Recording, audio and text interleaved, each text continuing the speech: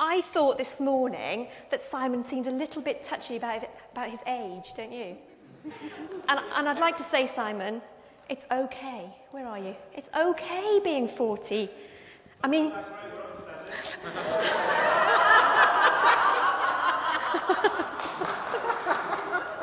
I was going to say, we may not be able to share the stage with the youth band, but Steve and I, being of a certain age, we get to be in the same gig. It's okay being 40. I want you to imagine something. Can you imagine what it would be like in Ipswich if in 10 years' time loads and loads of people had become Christians? Imagine if in your school the Christian Union was so full that they had to run loads of groups and more of your friends were in the Christian Union than weren't. Imagine if in your offices there were so many Christians that, spontaneous prayer meetings happened.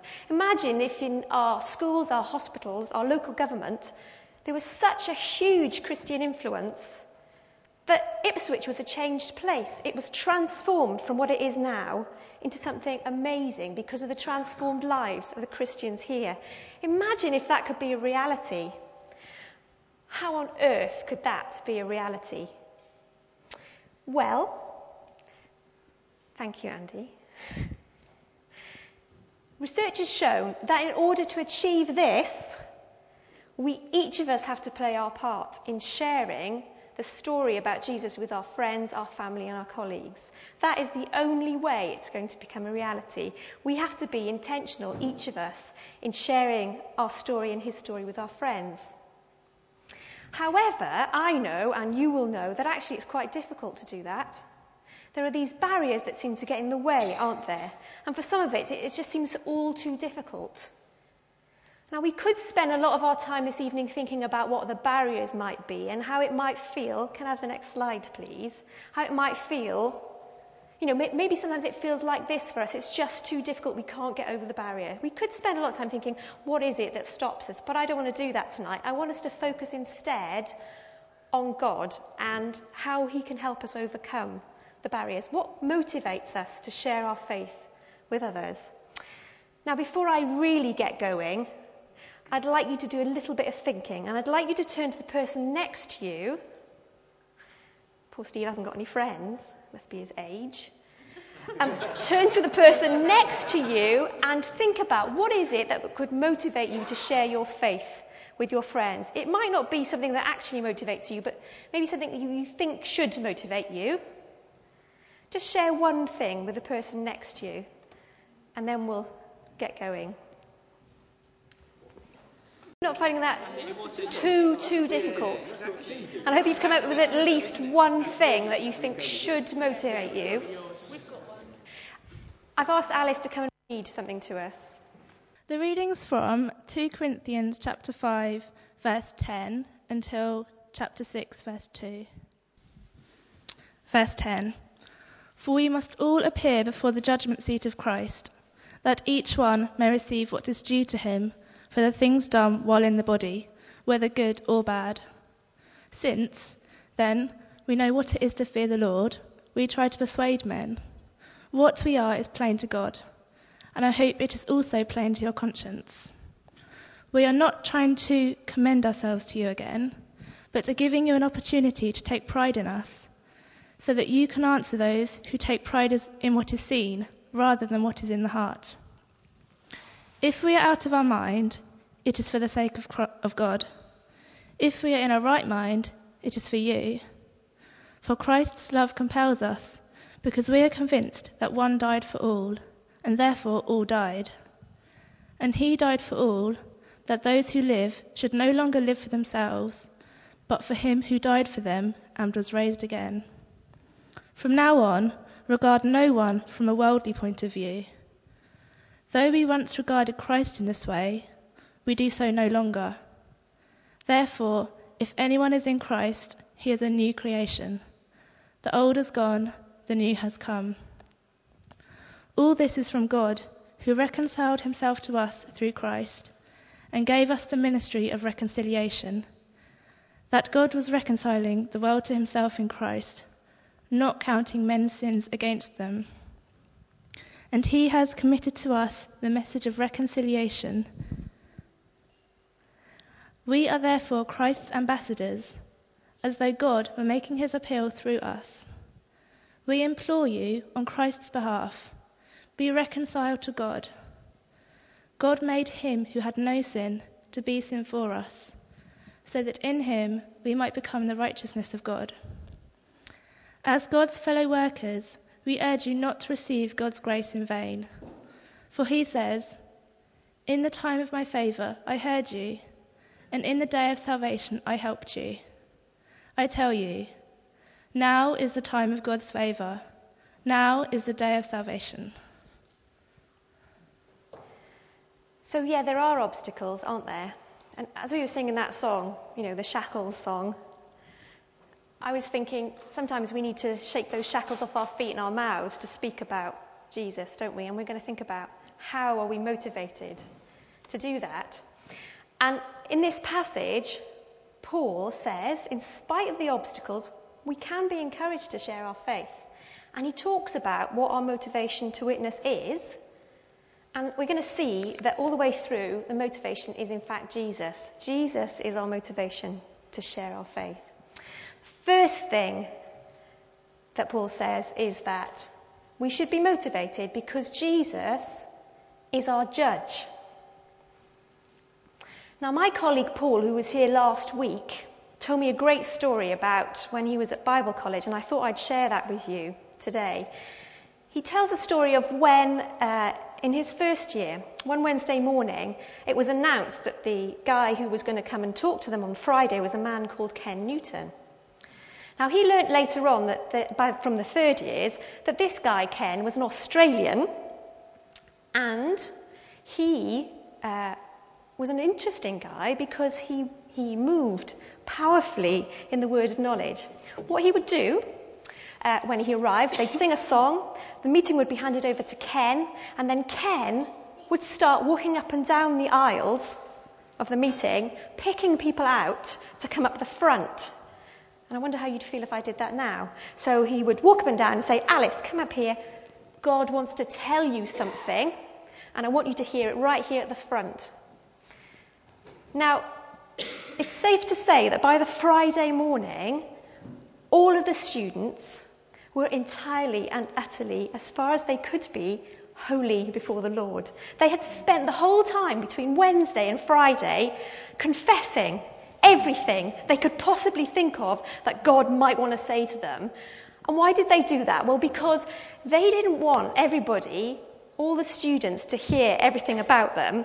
They didn't want God speaking to them in front of everybody. They didn't want their dirty washing on show on Friday, did they? The thought of Ken coming and speaking to them in front of everyone terrified them. And it's a bit like that for Paul here in this Bible passage. He says, the thought, not of Ken coming, but the thought of standing before Jesus as my judge motivates me to share my faith. It makes Paul intentional about his faith sharing. Paul says, one day I'm going to stand in front of Jesus as my judge, not to judge whether I get into heaven or not, but to judge what I've done here on earth. One day I'm going to stand and look at the crown of thorns, and I'm going to look at the holes in his hands and his feet, and I'm going to have to answer for what I have and I haven't done. That is not the best time to be finding out the things you should have done. Paul wants to be able to be standing there and hear Jesus say to him, "Well done, good and faithful servant." And I think the same is true for us, or it should be. One day, each one of us, you and me, are going to stand in front of Jesus as our judge. I'm going to stand there and I'm going to be able to look into his eyes, and he's going to look at my life and he's going to ask me, what have I done with it? Then is not the time to find out that I should have lived more fully, like we were talking about this morning. Surely we should be living fully now. How can we say in light of that, I can't be bothered to share my faith? Do you know, some people say to me, Julie, Why is it you're always going on about sharing your faith? Give it a rest. You're pushy, you're going on about it all the time. Don't you talk about anything else? I think it's true to say that faith sharing is, and this is the truth, is at the front of my mind most of the time. I can't help it. I don't think I'm particularly pushy, but the desire to share my faith is there pretty much all the time. And part of the motivation for that is this, that I know one day I'm going to stand before his throne. And I desperately want him to say, "Well done, good and faithful servant." Not because I'm trying to earn his love or acceptance, but because I love him and I want to serve him. So I was thinking this morning that, as we're thinking about how it would be if we only had a month to live, surely if we knew in a month's time we were going to stand before Jesus, it might make a difference to our motivation for sharing our faith. Second thing then that should motivate us, and Paul says, is that Jesus loves lost people. I don't know if you know anybody who's got a hobby that they're absolutely passionate about. It could be anything. It could be stamp collecting or a particular football team or anything. And if people are really fanatical about a hobby, they get all worked up about it. They talk about it all the time. They spend all their money on it. They can be quite interested in it. And if you're married to somebody like that, you will know that you either have to kind of compartmentalize your life so you don't think about it, or you get really into it. You buy the football shirt and the season ticket, or you just get continually frustrated and annoyed at them for being so fanatical. Paul says he's got a friend who's a fanatic, and that friend is Jesus. And Jesus is passionate about lost people. Absolutely passionate. It's the thing that gripped Jesus' whole life and death, isn't it? Now, because Paul was a friend of Jesus, it seems that it's kind of rubbed off on him. It's almost like Jesus has infected him with this desire and love for lost people. He says, "For Christ's love compels us." I think it should be the same for us, shouldn't it? If our best friend is passionate about lost people, it should rub off on us. Maybe that's difficult and you're thinking, I don't know, I don't really think I feel like that. Well, maybe the first thing to do would be to ask Jesus to share his heart with you. And believe me, if you ask him that, he will do it. He will do it. Paul tells us that one of our motivations to share our faith is the love of Jesus. His love for us, his love for lost people, his love in us for lost people, the heart of the Father. Third thing then, there's this new life thing in us, and we were singing about that earlier on, weren't we? It's like we don't live for ourselves anymore. There's this new life in us. It's like the seeds of a new person have been put in us, and they're growing. And as they grow, this life of Jesus grows more and more, and it kind of spills out. It should naturally spill out. Sharing our faith then is an expression of this Jesus life in us coming out. It should be natural. Do you know, since I've had children, I've noticed one thing. I've noticed lots of things, but one thing, we get through a lot of batteries. Batteries for the trains, the remote control K9, the lightsabers, all that stuff. We get through them loads. I've got a friend who's got some rechargeable batteries, and what she does, she's got this little charger, she puts the batteries in, and that's fantastic. But the problem is, what if nobody takes the responsibility for charging those batteries and putting the batteries in? Then they're in trouble and they haven't got any batteries. It's like that for us, isn't it? In our spiritual lives, we have to take responsibility for charging our spiritual batteries. Because if faith sharing comes out of a spiritual life, that has to come first. And we have to take responsibility for our spiritual growth. If you do that, you'll be amazed at how you get new energy, new power for sharing your faith.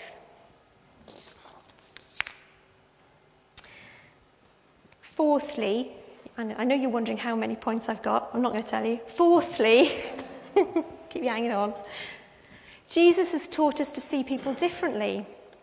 When I was 5 years old, my mum took me to have my eyes tested, and it was discovered that I needed glasses. And not only did I need glasses, but I needed to have one of those really attractive patches that you had over your eye. So I had these lovely pink NHS glasses, tell how old I am, and a patch over my eye. And I needed that in order to save the sight in my other eye. It's fair to say that my life changed dramatically because of that. You know, up until that point, whenever I'd looked at anybody, it had been a blur. But I didn't know it was any different because I was only 5 years old, and I thought that's the way it should be. And I had these glasses and I could see. It was like I could see for the first time. It was fantastic. I think that's partly why I'm married to an optician, because my eyesight's terrible. Don't tell him that. In this passage, Paul says, doesn't he, that he's started to see things differently, completely differently. And he sees people differently now. He was a good Jew, wasn't he? And he would have known that, who were Jews and who were not. But now it's like he can see people as they really are, their true spiritual state. He can see people who are really lost and their state in that, lostness. And he can see that people in Christ are a new creation. He can see the difference. It changes everything about him. I imagine some of you might have seen the film Dead Poets Society. Some of us might have seen it. There's this guy played by Robin Williams. He's an English teacher, and at one point in the film he gets his students to stand on the desks in the classroom. Bit unorthodox. But what he's trying to do is show them the new perspective that they gain from standing in a different place. It's like that with Paul. And it should be with us, that we're standing in a different place and we see things from a new perspective, particularly the state of people, if you see what I mean. And that should motivate us. There used to be something called the medical lie. I don't know if you've heard about this. The gist of it is that either a doctor or the family of a patient would decide that they weren't going to tell a terminally ill patient the nature of their illness. I experienced this personally when I was a teenager. My grandfather was diagnosed with pancreatic cancer, and my family decided that they would keep it from my grandfather. They thought it was kind. They thought that he wouldn't want to know.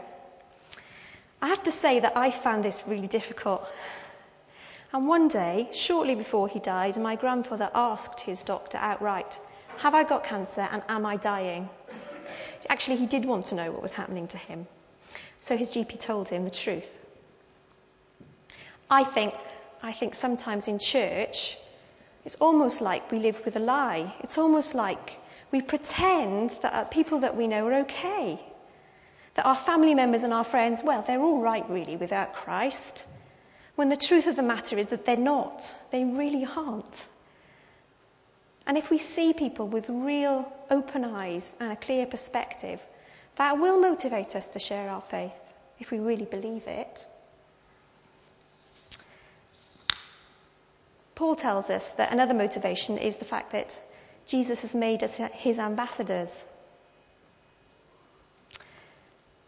The charity that I've recently joined has as its slogan, "Bringing God to People." It affects all the ways that we as a charity spend money. It affects all of the ways that we decide what we're going to do, what's important and what isn't. It just colours everything that we do, bringing God to people. That seems to be the best thing that we could possibly think about doing. And it's like that for Paul here. He talks about being an ambassador. It's like he's been gripped by this, wanting to bring God to people. He tells us that Jesus has asked him to be his ambassador, to represent him, bringing God to people. And the particular goal of that is to reconcile God, bring people and reconcile them to God. Now we know that we live in a world that needs reconciliation in all sorts of ways, don't we? But maybe, and I'd like to say this is true, the most important way that's needed in reconciliation is reconciliation between people and God, mankind and their Creator. And that is the job that we've been given. So each month, as a Reach team, that's the evangelism team, we get together and we pray for each other. And then other times I try and pray for the members of the team. And the thing that I pray most consistently for these people is that they would be God's ambassadors. That they would be his ambassadors as they stand at the school gates, as they go to work, as they pursue their hobbies, as they go shopping, as they live in their communities, as they talk to their friends and family, that they would be God's ambassadors, his representatives in the world. I pray that they would bring Jesus into their world. And that should be the same for each of us, shouldn't it? God has given us this task to be his ambassadors, and it's a really important job. He wants us to bring God to the places where we go with us. That kind of commission should motivate us, don't you think? This is the last point. Number 6, I mean. This is Jesus' time. 2 weeks ago, I had somebody come and see me at work who wanted to talk about a trip he was going on abroad. And he wanted to talk about malaria tablets and injections to cover him as he was going away. There was a bit of a problem, though. And the problem was that he was going on that trip that very evening. And I had to say to him, do you know, I think you've left it a little bit too late. In fact, you've left it far, far too late. I had to say to him, as far as this is concerned, there is a time limit to protect yourself. And boy, you're just so far over that time limit. There's nothing I can do to help you, to protect you for your journey.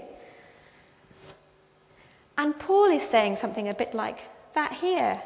That if we hope to get to heaven, and if we hope that our family and friends are going to be in heaven, there is kind of like a time limit. Today is the day of salvation, he says. It's like, you know, if you're going to seek immunization for eternity, now is the time.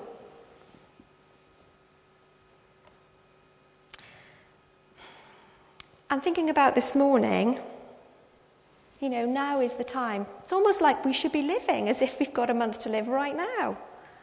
You know, now is the time, and the time is short. Let's not leave the things that we should be doing to another time. So we've looked at the motivations that we need, the identity of Jesus. He is Jesus, our judge. He is the Jesus who loves lost people.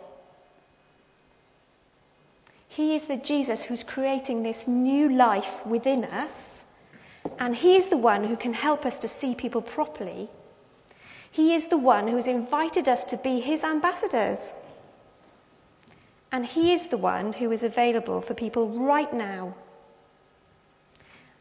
I'm not saying this, neither is Jesus saying this to make us feel guilty. Not at all. He doesn't want to make us feel guilty. He wants us to capture something of his heart for lost people. He wants to see the Spirit of God refreshing us in our hearts, because he is our motivation to witness above everything else.